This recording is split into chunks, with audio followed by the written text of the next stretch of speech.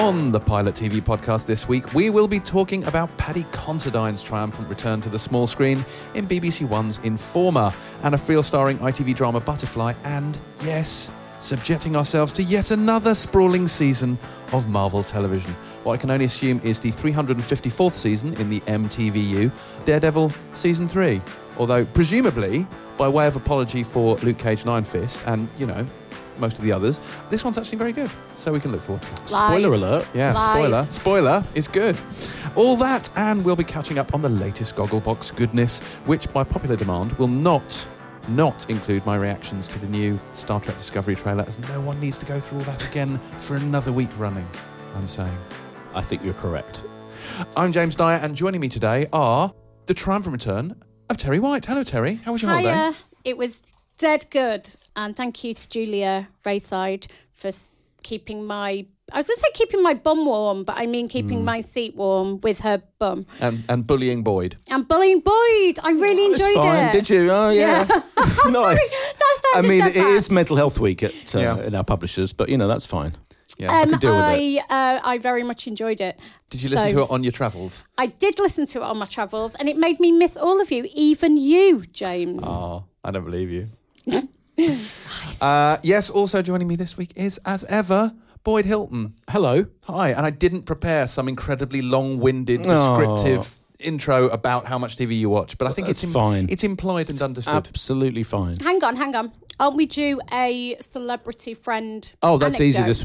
this week. So where do I can do... I hosted the Julia Davis Q&A for her new show, Sally Forever, which hopefully we'll be reviewing next week on this very podcast, if I have anything to do with it. Mm-hmm. And so I got to hang out with her for a bit.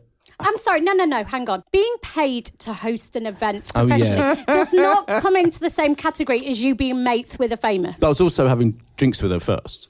I mean, that doesn't count. In a friendship not way. going- It does a bit. That's I not wasn't like being going paid to for the that pub bit. with Russell Tovey or going to the football with Dermot. This is the level of anecdote about your okay. friendships that I expect.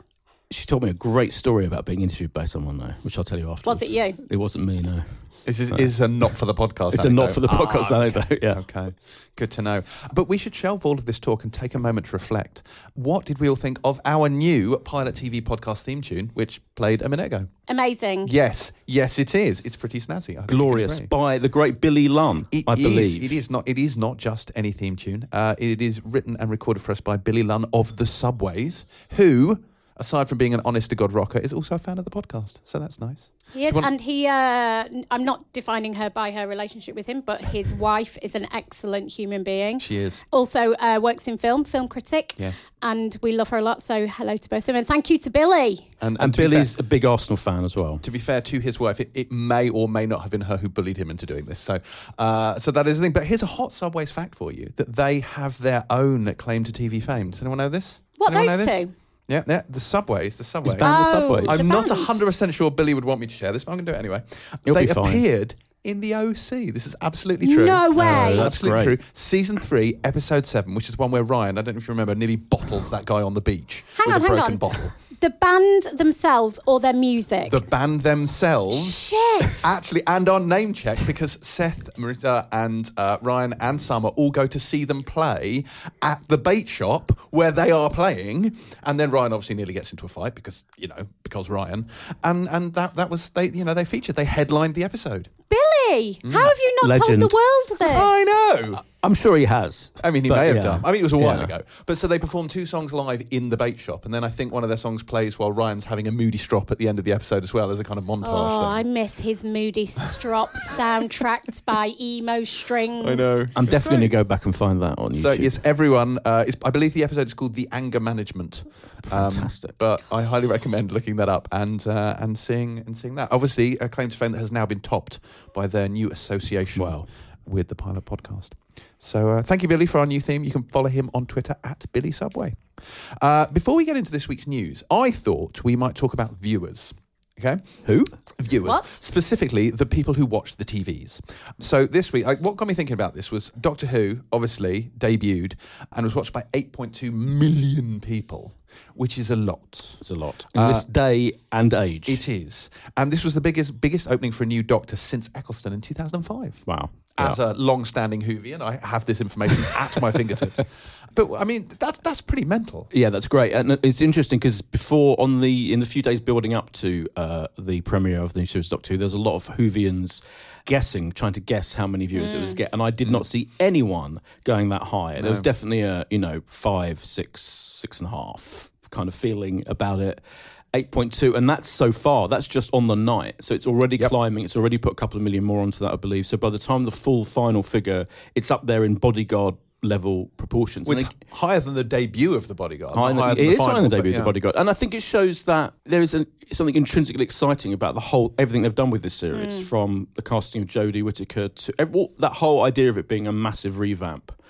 Really does capture the imagination. I think it's been a bit of a triumph from everyone involved in terms of the actual show, the marketing of it, the pre-release interviews, everything. It's all kind of worked. I actually loved the strength of good feeling about it. So I was bracing myself. I was on holiday in Mykonos, and I was bracing myself, watching Twitter watch the programme. I obviously couldn't see it, but I had seen it. You know, when you brace yourself for the trolls to climb out from their sewers and their gutters and just be bellends about the entire thing. And I have to say that across the board, all I saw was kind of really lovely response, and people seemed to go into it with a real open mind, and as you say, a real sense of excitement. You got the sense that this wasn't kind of a tokenistic reboot. It was a genuine kind of new era for Doctor Who, and it felt like that kind of swept the mood of the nation. Yeah.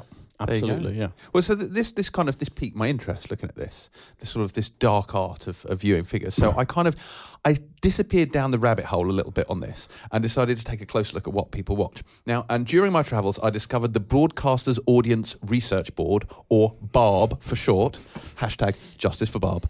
And frankly, English people shouldn't be allowed to own televisions. I know this is controversial, but Just English people? Just English people. Scots and Irish and Welsh are fine. I think this might be, actually, do you know what? This might be UK-wide. I think it was just English. I could be wrong. Of course it's UK-wide. Let's go UK-wide. No one in the UK should be allowed to own a television. Okay. And I'm sorry, but let's take Bob's end of September figures, for example. Okay, so I looked at random week, the end of September. Number 1, rated show, Strictly Come Dancing. Of course. Number 2, rated show, Strictly Come Dancing, the results. Of course. Number 3, rated show, The Great British Bake Off. Yeah. Okay, and number 4... I find it funny that you're shocked by this. No, this has been happening for the last 15 years. But I didn't realise that the nation had become so moronic so quickly. It's extraordinary to me. This is extraordinary to me. I don't understand it. Admittedly, The Cry does turn up at about number 5. But it's almost all... It's wall-to-wall, Coronation Street, Emmerdale, and reality TV. But as Boyd says, this has literally been British life for the last 20 years. I know you live in like a weird hole under the ground where you don't interact with anybody else or normal life at all, but you're talking about mainstream British society. I'm just saying, reruns of Deep Space Nine don't appear anywhere on this list. It's weird, isn't it? At all. It's absolutely bizarre. As you say, I've kind of only watched, cinematic TVs, this kind of stuff for a very long time, and I am slightly snooty about all other things, and so I delved even deeper. I went, what are the highest rated things in 2018 that people have watched? What do you think number 1 was?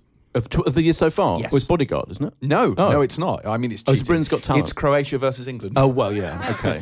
Yeah, so, 2 World Cups, and then after those, yes, it is Bodyguard. Right. I mean, to be honest, I think it's really interesting what you're saying, but the real joy and shock of everything that you're talking us through is that drama gets in there at all. It does. I mean, really, the British TV has been dominated by reality TV, talent competitions, and the soaps for decades. So the fact that something like The Cry, even, which is quite a challenging show to watch in terms of its narrative and everything, much more so than Bodyguard, is doing that well, is kind of fantastic, really. So I kind of feel the obverse to you. I feel actually we expect Bake Off and Strictly to be in there, and Once Upon a Time X Factor, well, that's on the Slive ratings, right? So the brilliant thing is that The Cry's in there as well. That and is hopefully, true. some of these other dramas will get in there. So what we're saying is... And Doctor Who. Everyone's moronic, but there's hope for them because they're getting They're better. not moronic. Those shows, don't get me started, but all I would say quickly is, I'm not a huge fan of Strictly, but I know it's brilliantly made and produced. It really is, for what it is. And so is Bake Off. These things are beautifully made, actually, within the confines of what they are. It's communal experience, right? So I think people are still desperate for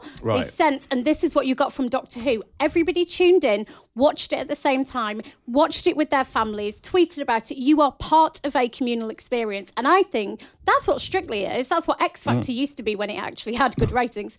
And people want that drama every week. Bake Off is exactly the same. And then they're having a conversation for 2 hours afterwards about what just happened to that contestant who they feel like they're now also in a friendship with. I just don't understand the appeal of spending an hour watching someone make vol au vents. It just doesn't... It baffles me. Funnily enough, that's what Sandy Toksvig said before she became the host of it. Do you think I'm next? She pretty much made that joke and then ended up hosting it the next year for vast amounts of money. But in case anyone is wondering, the top 10 of 2018 thus far is number 1, Croatia versus England. Number 2, Sweden versus England. Number 3, Bodyguard. 4, Britain's Got Talent. 5, Strictly Come Dancing, and presumably the results. 6, Call the Midwife. There you go. 7, Coronation Street. 8, British Bake Off. 9, Saturday Night Takeaway. I don't know what that is. And Deck. Is it? It's Anton Deck. It's not actually about takeaways. Saturday Night Takeaways. I don't watch rubbish. It's not about takeaways. Stuff. Well, good stuff. Like A Discovery of Witches. Some really good shows like that. Yeah. Now, and at number 10, The Royal Wedding. Of course. Bless them. Anyway, it's enough of that. Should we have some news? Should we talk about some news? Yes. I know Terry's very excited about something in particular. I am! Killing Eve, season 2. So I think we all figured after the success of the first one, which was obviously a huge hit in the US before it even arrived here finally, BBC Three did an amazing tweet last night, which was just saying, "Oh, we are doing Killing Eve number 2." It's like, yeah, no shit. But there are some changes. So obviously Sandra Oh and Jodie Comer are both back, as we know. But the big difference actually is that Phoebe Waller-Bridge is no longer the lead writer. So my understanding is that she's staying on as an exec producer, right, Boyd? Yeah. But she isn't going to be the lead writer. And actually, this is the thing that I'm grappling with, which is my love and respect for what Killing Eve does is about the detail and authenticity of the writing, in large part around the female characters, which, I could talk for England about how badly written a lot of female characters on TV are. And actually, a woman writing really intelligently and with amazing humour and with amazing darkness and amazing, awkwardness and all of those things we love about Phoebe Waller-Bridge's writing. I think that is a huge reason why Killing Eve was such a big success. So what does it look like when she is not putting those words in? Well, all I would say is, that she didn't write all of season 1. Not all of it, right? She wrote half of it. Yeah. So a full half, 4 of the episodes were written by other people, including some men. But all I'd say is I think she had a kind of semi-showrunner role. Yes. And so she's overseeing the whole thing. Yes. But And I think that tone, that consistency of tone comes from having her.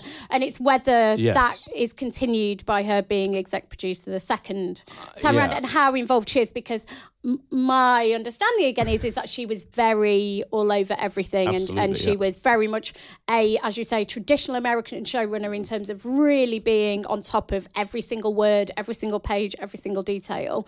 You felt that in the work that came out. But I can't wait. I mean, she's also doing Fleabag season 2, so I'm guessing she's a little bit busy. She's busy, But I can't wait for it to come. And I think we don't know much on date right now.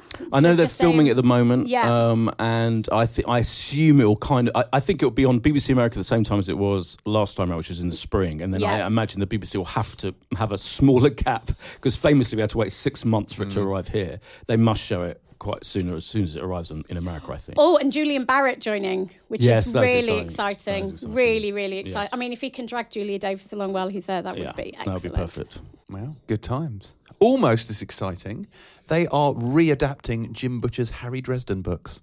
I can see you both being very excited about that. Who's what? Do you not know this? Did you never watch the Dresden Files? Oh, God. I vaguely remember being aware of the Dresden Files as something that had to get out of the way before I watched something fun. Yeah, I think my granddad, before he died, watched it was 2007, Terry. There are only 12 episodes made. These were based on Jim Butcher's series of books starring Harry Dresden, who is a kind of wizard for hire. It's like Buffy meets Magnum PI. Like he's like a PI/wizard. And there were 12 episodes of this until it got cancelled for being shit. Paul Blackthorne, I believe, played Harry Dresden. But anyway, so this was on Sci-Fi, but Fox has decided to readapt it. So Harry Dresden is returning. Oh God, you and those 4 other people are going to be dead excited. I'll have you know the books are very, very popular. James, I can't believe you. That is your chosen news story and not the big West Wing related news story of the day. Well, I like to build up the things. Why don't you tee off the West Shall Wing I tell you, story? do you know the big West Wing related news story of the day? That Rob Lowe of West Wing fame and some other things that he may or not have heard of is going to star in a British ITV drama series in which he plays the Chief Constable of the East Lincolnshire Police Force. Of the what? Police He force? is appointed Rob Lowe of West Wing is fame, head of the East Lincolnshire. Head of the East Lincolnshire is that what you Police said? Force. Lincolnshire or Lancashire? Lincolnshire. Oh, because that Lincolnshire. makes the difference. Yes, it was. I mean, Lancashire I wouldn't have watched, but Lincolnshire, I am all in. Yeah. It's called Wild Bill. But it is an extraordinary concept, isn't it? That's so Rob Lowe. I haven't heard that. Yeah, well, that is genuinely happening. It's produced by the anonymous content production company who make 30 Reasons Why, Maniac, and Mr. Robot. So it's got a good, he's co-created it. It's completely bonkers, but This sounds it's amazing. happening. I mean, I will absolutely watch it. Yeah, exactly. That is more exciting than the Dresden Files. I felt it was slightly more exciting than Dresden Files. I hope he's goes into Iceland to investigate, somebody doing off with some fish fingers. Absolutely. One can only hope. Did you see the Kung Fu thing? Kung Fu thing? Yeah, so they're doing a sequel to David Carradine's 1970s not at all racist series, Kung Fu, where he plays an Oriental Kung Fu master wandering America getting in adventures. I'm guessing not him. No, he's not it. No, this is... Who's they are doing it? Which those people on TV? Yes, the TV people. I can't remember what network has picked this up, but it's being sort of put together at the moment. So the plot of this is a young Chinese-American woman inherits her father's Kung Fu studio, only to find that it houses, as they do, a secret chamber where he dedicated his life to helping members of the Chinatown community. Oh, this sounds like Karate Kid when, what's-her-face, Hilary Swank was the student. And they're just trying to modernise it. Yeah, it is that. I mean, yeah. Kung Fu was obviously David Carradine is the lead in that. Bruce Lee thought he was going to be the lead in that show, and they didn't cast him because he was Chinese, and they were a little bit racist. So they cast David Carradine instead as a Chinese guy. I do remember very much enjoying Kung Fu when I was a kid growing up, but I didn't know it was racist at the time. I mean now it very much is. This will not be racist, and in fact is. How do you know? It might be. We hope not. You know what? Maybe this is a great big massive racist show. It very much depends which channel it's going to be on. Do you know what? It is showing on the Reich network, so actually it seems quite likely it will be quite racist. Yeah. Okay, so racist Kung Fu. That's is it going to be one of those videos they watch in The Man in the High Castle? Yeah, that's funnily enough. It is a spin-off of The Man in the High Castle. Did you hear that rumour that Bruce Lee was meant to be a member of the Chinese Secret Service? No. And it's like, how could he be a member of the Chinese Secret Service when he's one of the world's most famous actors? Or did I dream that? I think you dreamt it, yeah. Don't think that's true. I mean, sure? I'm not I've seen Dragon, the Bruce Lee story, and that was not mentioned at any point. Yeah, I think it is. Let's Google it later. Okay. If anybody listening can get in touch with me on Twitter, Terry_White, and just let me know, was Bruce Lee meant to be part of the Chinese Secret Service? Yes, please do that. Okay, any other news? Not that I know. There's been some Witcher casting, but you don't care about that. No. I mean, some people, I'd be honest, I haven't heard of have been cast as Ciri and Yennefer, which are very important roles in that series. I mean, if you say so. Which I'm hoping that someone will send me on the set off at some point. But you've never heard of them, so there's really no point in me telling you about them. No, I have just Googled Bruce Lee Chinese Secret. I have to say, it's not coming out with much. Well, if it's not on the Google, I mean, it can't be true. It hasn't tapped Or into is it a Terry's joke brain. in Friends? So, just to recap, this is either a fact, one this of makes your sense dreams, now it's starting to make sense. or a joke in Friends. It was a joke in Friends, Oh, yes. The one Almost where certainly. Bruce Lee is in the Chinese Yeah. Secret Service, yes. Yeah. It's a lesser-known Please episode. don't confuse jokes in Friends with things that happened in life. It's a lesson we've learned. Oh, God, that's... We were on a break. I'm rewatching Friends. Funnily enough. Yeah. I don't know, I've started You rewatching. Well, are you watching it on asleep? Channel 5 or are you watching it on... No, ridiculous. It's on Channel 5 at the moment. Just I've saying. got them all, Okay. obviously. I was like, Mrs. Geller, why you cry? Who is what that? That's when Ross and Rachel go on Ross's honeymoon. Apart from he stays to try and make up with Emily, Rachel ends up on her honeymoon in Greece on his own, and she cries during the entire thing. And she comes back and she goes, they were like, "Oh, how was it?" She's like, everybody was like, "Mrs. Keller, why you cry?" Wow. Right. It's a famous Friends line. Yes, very famous. Good. As long as it was nothing to do with the Kung Fu story. No, we were fine. no, it's nothing to do with that. Let's move on. Some reviews, I think. I think that's it from news. Now, our pick of the week's new shows kicking off this week. Let us begin with Informer, which I am straining to resist pronouncing like the song by early 90s faux reggae pop group Snow. Informer, I lick a bum bum down. Actually, I looked it up. It's actually not I lick a bum bum. It's no, and this is Thank God this is for true. that. It's leaky bum bum, which is in many ways that's much more upsetting. Leaky terrible. bum Yes, bum. leaky bum bum. Also, I'm sorry to nitpick, but isn't Snow the name of the act singular, not the band? What? It's the man. His name is Snow. Yes. I remember that his album was called 12 Inches of Snow, which I appreciated as a good pun. Wow. But I didn't know that he was Mr. Snow. Yeah. He's Sir Snow. Yeah. And just sort of speaks in kind of this sort of faux Jamaican reggae thing that he does, or did. Presumably he's dead now, so, you know. Didn't he? No. Or I in just prison, thought about you know, something I can else. only assume. I was like, no, but did he know that was Vanilla Ice? Yeah. Wow. Vanilla Ice had a relationship with Madonna.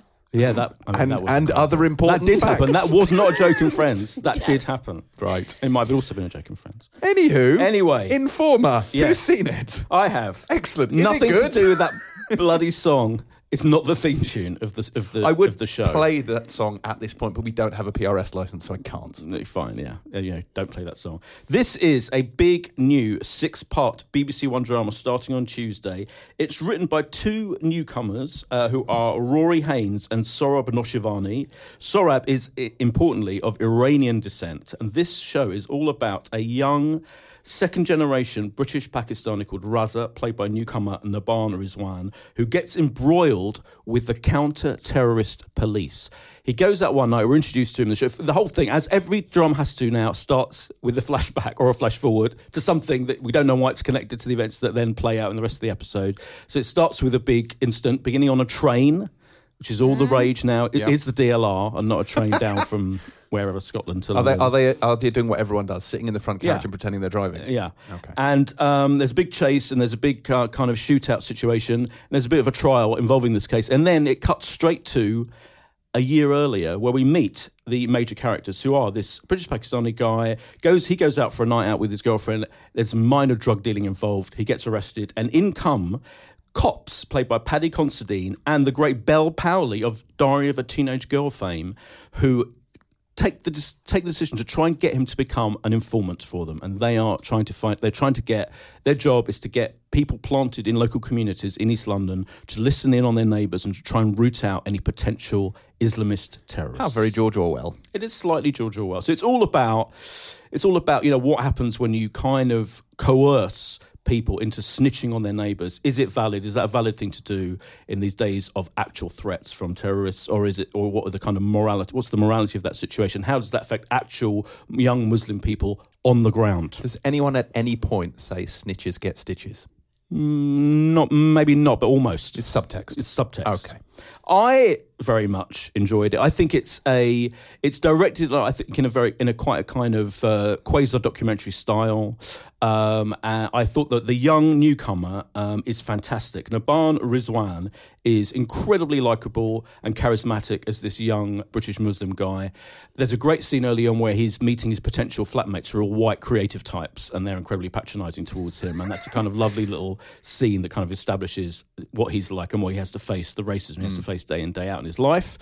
And I was gripped, and I really want to know how the events that happen in this episode relate to the incident we see at the beginning, that flashback scene, how it all ends up with this big shootout and this big subsequent trial. So, and Paddy Considine's in it, and you can't go wrong with Paddy Considine. So I really very much enjoyed it. Yes, so I saw this, and James, you know that I'm a huge fan of Paddy Considine, and Belle Powley, I think, is one of the most promising actors, British actors working today. She's really compelling, actually, and really goes against anything you've really seen her play before. I don't know what it was. I found it, actually, bizarrely, wasn't that hooked in the first kind of 20 to 30 minutes. And I don't know if it's because of the nature of what we're seeing at the moment. You know, you watch the first 20 minutes of Bodyguard, for example, and that set piece at the beginning of this didn't compel me in the same way. And yeah, you've got this flashback, flash forward, and so it slows right down really quickly in the first episode. So I'm kind of still not convinced. I'm going to give the second episode a go and see where I end up, mainly because of Paddy and Belle, quite honestly. I think it's interesting what you're saying, because I think it is a different story than a different point of view on a story that we think we've heard a lot, but actually you really haven't. So I think that's really interesting and giving that completely different perspective. But yeah, I'm unconvinced right now. Okay. I urge you to carry on watching it, because it's very good. It's good. I feel like sitting in the middle of YouTube, it's balanced. We have Terry leading up the dark side and Boyd leading up the light side, and you just got to clash in the middle. It's good. Yeah. It's good. And Wait till we get to the next I was about one. to say, this might be about to happen again. I'm sensing a fight. So next up is IT. Well, first of all, Informer, Tuesday, BBC One, 9 o'clock. Informer. Yes. So Like a bomb down. yes.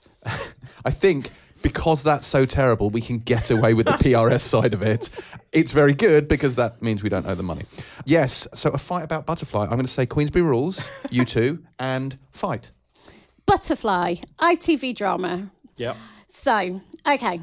This is essentially a family mainstream drama about a transgender child. And so the conflict that I really struggle with at the heart of this show, which starts on Sunday at 9 o'clock on ITV, is that you have a very thorny, complex issue, which is what happens to a family, what really happens to a family when one of your children essentially says they think they were born in the wrong body, they want to potentially change gender. What does that do to the surrounding family and to the broader family? Which is a really interesting question. And we have seen this tackled before, for example. So Just Charlie was a film back in 2017, which is actually a hugely similar setup. The kind of narrative construction is almost identical in terms of the stories it's trying to tell, the point of view. The father's point of view, for example, is really elevated in this. So you really see the effects of toxic masculinity, why a straight, white, traditional guy with a traditional idea of family may struggle with the thought of his son wanting to become or to live as a girl. Mm-hmm. The problem is it's an ITV drama, right? So there is real tonal difficulties for me with this. I feel like some of the writing is clumsy. I feel like the score is mad. Like there's this weird kind of whimsical almost score that goes on in the background. And I just find some of it, and I guess what they're trying to do is show some of the ugliness at the heart of this and not kind of gloss over some of the real problems that families go through and some of the real struggles that people within traditional family units would have with this kind of issue within their family. But it's incredibly heavy-handed in parts. It's incredibly clumsy in others. Anna Friel plays the mum, Vicky. It isn't her finest moment. Jay Scanlon, who was amazing in Hollyoaks, of all things, is the dad, and he is so over the top and kind of very pantomime villainy. Alison Steadman is, as well as the grandmother, who really can't kind of handle her grandchild being through this.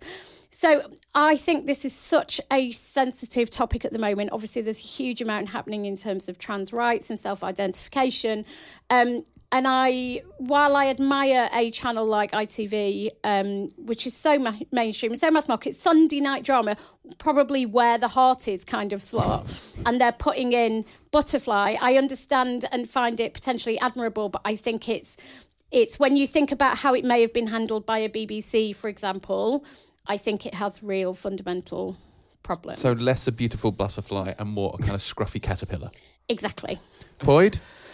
I actually found it thoroughly real is the main reason why I disagree. So I actually, there are, it's, and I kind of admire, so I completely come from the opposite angle, which is that I actually think it's great that ITV is giving its Sunday 9 o'clock slot to this drama dealing with one of the most contentious issues of our time, which is transgender, particularly transgender child. So this is an 11-year-old child going through this experience. So it's like they're going down a very tough path. And I think what the focus is from the writer, Tony Marchant, and he did, the thing that I really remember him for is The Mark of Cain. I don't know if you saw it, was a feature-length Channel 4 drama about the Iraq War and how, the effect the Iraq War had on British soldiers and Iraqis. And it was it was a tough watch. It was another thorny subject. He loves getting into these difficult areas and showing, I think what he tries to do is show the reality of the situation for the people experiencing this stuff. So for me, I believed in the kid and what the kid was going through. You see her going to school dressed in girls' clothing, and of course bullying ensues. So it doesn't soft soap any of that. It deals with all of that. And I think the fact that the family, particularly the dad, as you say, can't deal with it, feels real. I think the fact that Anna Frill's character is already separated from him, and then clearly she can't cope with his toxic masculinity anyway. I believed in that. So I kind of believed it. And I know, and I mean, there are clunky moments,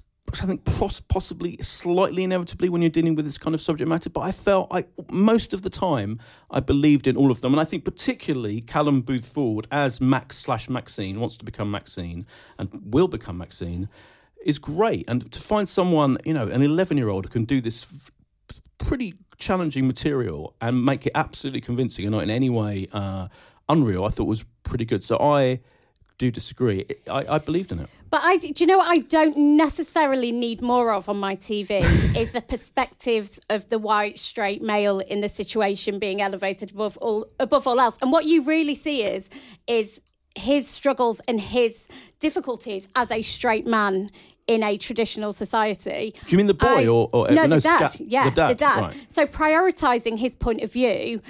And it gets into a really difficult thing where you're meant to kind of feel sorry for him because you're meant to feel like, well, he exists within this kind of heteronormative society. So, of course he's going to struggle with it. But I wanted more from what's the mother's perspective, who is trying to hold her family together while he's off with his new girlfriend and, has chosen to distance himself from the family. Or really, what is the kid's perspective? So I think that's one of the problems I had with it, is while the kind of toxic masculinity at the heart of it is an interesting thing, that got prioritised to me above all else. And there were moments of drama that really didn't ring true. There was a scene in particular, which I don't want to ruin, but there is quite an emotional and traumatic moment for the child, and it just doesn't play true at all. It doesn't ring true. So I think that's why kind of it doesn't work. Because if you really want to talk about the issues facing trans children and all the debate around being forced into transitioning, about puberty blockers, all of those things, I think seeing it pretty much purely from the dad's perspective and being led down a path where you're meant to sympathise with him because, that's just men find things difficult to understand these days in this crazy modern world. I just didn't sympathise with him for a minute. I don't think we're meant to. That didn't strike me at all. I thought he was a complete twat, and I think we're meant to see. I think what we're being shown is not only does this poor kid have to deal with her gender issues that she wants to become a girl, she has to deal with all of that and the bullying at school and everything. She also has to deal with a bloody ridiculous dad who can't cope with it, who's not supporting her. That was what I got from it. I didn't get that it was being seen through his point of view at all. But it is entirely from his. But it is entirely from everything is positioned from his point of view as the father. I'm not saying it's like it's entirely sympathetic. I'm saying you're led to kind of question how within a society men find stuff like that difficult because what they're told. The traditional family unit looks like that boys should play football, that girls do X, that boys do Y. All of that stuff around gender conformity and what makes gender and what makes sex. But I just think there were so many hollow moments. And actually, as I say, I just found it entirely unconvincing because it was from his perspective, almost pretty much entirely. And that Anna I literally feel I've got to watch it again because I just don't think that's true. I mean, when the child goes to school, the dad's not there. We do follow the child. No, but all of the things that he struggles with at school, especially when in the beginning, and he's still publicly identifying as a boy, And all of those things around wanting to join in with the girls and all the stuff he's internalized from his dad around what boys and girls don't do. When he won't join in with the girls and dance with them, it's because he's ashamed, and that shame comes from what his father's told him, and his relationship with football and with sport, and all of those things are seen through the construct of the father-son relationship. Wow. All I can say is I haven't seen it. We have a hung jury. I would advise all of our listeners to maybe watch it and then write in and harass one or indeed both of you and tell you how wrong you are. We are at Pilot TV Mag. Harass away. Harass away. And lastly, we have Daredevil Season 3, which normally I would launch into my, by now familiar diatribe against the Marvel TV universe, but I'm not going to. And genuinely, we're not at an all is forgiven kind of place with this. We're not, but we're getting close. Like, I've only seen the first episode. I'm the first to admit I have spoken to a couple of people who have seen all of them. And the phrase, best thing they've done yet, has been bandied around. Whoa. Which that may be overstating it. Certainly best thing since Jessica Jones season 1. I mean, that's a pretty fucking low bar, but for sure. Do you know what? It's really good. It's really good. There's a lot of, self-pity and moping from Charlie Cox as Matt Murdock. So this I can confirm. Yeah, I mean, there's loads of that. So this picks up from, I guess, really the end of The Defenders, which has it's been a while since then, where Daredevil gets blown up along with Elektra. But if you stay to the end of the credits, you will see that he wakes up in a kind of like in a sort of a church sanitarium, and he's on the mend. And this picks up from there. So he's beaten, he's part deaf, he can barely walk, and he has to kind of build himself back up again. And all of that is good. But more important than any of that is Vincent D'Onofrio is back as the Kingpin, and he was the single greatest thing in Daredevil Season 1. And I think really the fact that he has a really strong presence in this, even before and indeed after they introduced Bullseye, I think that is what is elevating this season. So actually, they've pulled, just when I thought it was out, they have pulled me back in. And he wasn't in Season 2, hardly, apart from one. Barely. In season, which was ridiculous. It was. And I opted out of Season 2 after 2 episodes. Too many ninjas. I was bored to death. So I do, and I am absolutely with you in these far too lengthy. How many? Usually 10, 13. These are 13 episodes of this season. Way too much. So they always become boring. But after about 3 or 4 episodes, but. I enjoyed this first episode. I kind of agree with it. I didn't think it was that. I mean, apart from bringing Vincent D'Onofrio back, which is absolutely the best decision, and he is immediately fantastic. His so scenes in jail, just that scene you see him in jail, he's running listening the to place. Music, and there's all the noise from the other converse, and he just goes, "Shh, quiet!" And the feds show up, and he's in charge of the feds. I loved all of that. I found the Daredevil waking up, being tended to by the nuns, and being a bit mopey. It was a bit like James Bond's Skyfall. When he was, when he was being like, so he had to be roused out of his kind mopey Bond, mopey Daredevil. I think we've seen that. It's not exactly original, is it? But we've seen all this so many times. My overarching issue with the whole thing is, it's just not. I'm not interested in this superhero and his problems, and I don't know what they're going to do. His first world problems, and I don't know what they can possibly do to make me interested. All I'm interested in is Vincent D'Onofrio. Well, I like the fact that the nun calls him on that when he's moping around, basically wanting to die in a basement. She's like, "I'm sorry, Mr. Incredibly good-looking, super ninja, secret-powered, law degree-holding, super intelligent man. Boo-hoo." Yeah, speaking for the entire viewing audience. Well, exactly. Yeah. So you're telling me you're going to carry on watching all 13 episodes of this I'm going to do season? it. Wow. I'm going to do it. So this will be an experiment. I will watch all 13 of this, and it's going to be a make or break. Like, if I survive it and agree with the people I've spoken to that this is, a high point for them, or indeed just, a return to form, then they'll have won me back. I'm never going to go back, ever, and watch the Iron Fist that I missed. That's not going to happen. Right. But I might conceivably press on going forward. Do you have an army of associates who watch stuff for you? Yeah, in the they're background? like my defenders. Yeah, like a little gang. Yeah, of, they're like the Hand, but they watch stuff for me and then report back. The James Sire Hand. Yeah, that's exactly what happens. So, Terry, are we going to convince you to watch this? Oh, God, I couldn't care less. No. I mean, Terry's literally doing zoned emails. out. Yeah. She's writing a feature. Not only won't watch it, won't even listen to us talk about it. Oh, poor Marvel, eh? Oh, yeah, boo-hoo. Boo-hoo, that's what I think when I go to sleep every night. Poor Marvel. Also, I must not pray being for funny, them. not being funny, but, everyone still seems to be present and correct. All I'm saying, Thanos, what's going on? Happens in the same universe. Continuity, fuckers. Yeah. Anyway. It's weird, that is, isn't it? Yeah, bit weird. Also, out last week, in fact. So I should say Daredevil drops on Netflix on Friday. Yes. Also out last week was the first episode of The Romanoffs, which we haven't seen because No. of when we record this. But early word is, shall we say, not stellar. No. Yeah, I mean, I don't want to, it's unfair because I haven't seen it yet, and I will watch it, but for like you, I've got friends who've watched it. So Your hand, my hand, the foot. Yeah. So these are, by the way, feature-length individual stories from Matthew Weiner, who did a Mad Men. Yeah. And they're vaguely connected by the idea that the characters feature descendants of the Romanovs family. But these are like hour 20 individual episodes. And again, friends of mine have watched the first two, so they're unutterably boring and kind of mystifying as well. Like, why should we be interested in when there's no actual other connection between any of the characters? They're totally separate stories. Having said that, I did go to the Amazon Prime, showcase event in London where Julia Roberts was there. She's not in this. And they showed some clips and they look decent. But again, time management, I feel like it's going to be a while till I get to the Romanovs. I mean, you've got another 12 episodes of Daredevil to watch. So. Yeah, well, that's true. But this is. I mean, Wiener's going to be the draw for this, isn't it? He's the total draw. Now- I mean, it's got some good cast, but yeah. Mad Men bored my tits off. Oh. So No, you're wrong about that. So you're saying I shouldn't watch this? I mean, if Mad Men bored your tits off, then you have what reason would you possibly have to watch this? couldn't get on with Mad it. Men was fantastic. I mean, It was literally nothing happened. Hang on, how many did you watch? I watched the first 3.5 seasons. Are you sure? Yes. That struck me as one of those. So And- James Dye does this thing where he states something as fact when he's never watched anything. Is it known as I a lie? watched- You're saying James Dye is what's known as a liar? No. I saw when Don Draper went on holiday and spent several episodes sitting by a pool. I remember all that. I remember the dramatic high point of the series when the chap got his foot chopped off by a lawnmower. Yeah, I remember that. And obviously the episode where they sit around, smoke and drink whiskey was extraordinary. I don't think this is going to be for you, James. No. No, it's definitely not going to be for you. I mean, on the plus, it's a non-genre, weekly, Borathon. hugely expensive, possible borathon. Yeah, Right, okay. We'll see. We'll see. We'll find out. Also, which I believe, which began on Saturday on Disney XD, was the first season of Star Wars Resistance, which I haven't watched either. Which I'm. I mean, on looking forward to. Disney XD. Yeah. I love my Disney XD. Do you?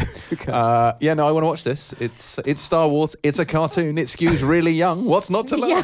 Welcome to the podcast on quality cinematic TV, starring James Dyer's Weird. I'm just saying, if it's good enough for Oscar Isaac, it's good enough for me. Is it good enough for Oscar Isaac? Yeah, like okay. he reprises his role as Poe Dameron. Does he? Wow. Yeah. Have you, James? I've got a question for you. Yeah. Have you watched The Cry yet? No. You have to. It will watch make me it. sad. I don't need to see it. It's sad. Oh, yeah, Don't you need can't sad do. I've seen up things. to 3, Yeah. and gets better, even better. I think. Yeah, it's you great. I should- agree, I yeah. think you should jump in. Well, We maybe. agree on that. But I want to Yeah. watch, I've got to watch Informer. I'm still watching this, that. I've only just started season 2, series 2, because it's English of Unforgotten. I was watching Man in the High Castle on the way in this morning. Too much television. So, I have to impose strict quality control, and I'm sorry, The Cry fell outside my boundaries. So there you go. But I guess that's it. That is it for another episode of the Pilot TV podcast. Join us next week as we will once more send our consciousnesses flying out into the broadcast void in the hopes of discovering exciting new shows or, quite frankly, anything that will stop you watching shit like Strictly Come Dancing. There's really no hope for us as a nation, I'm saying. Lick a bum bum down. Goodbye. Bye.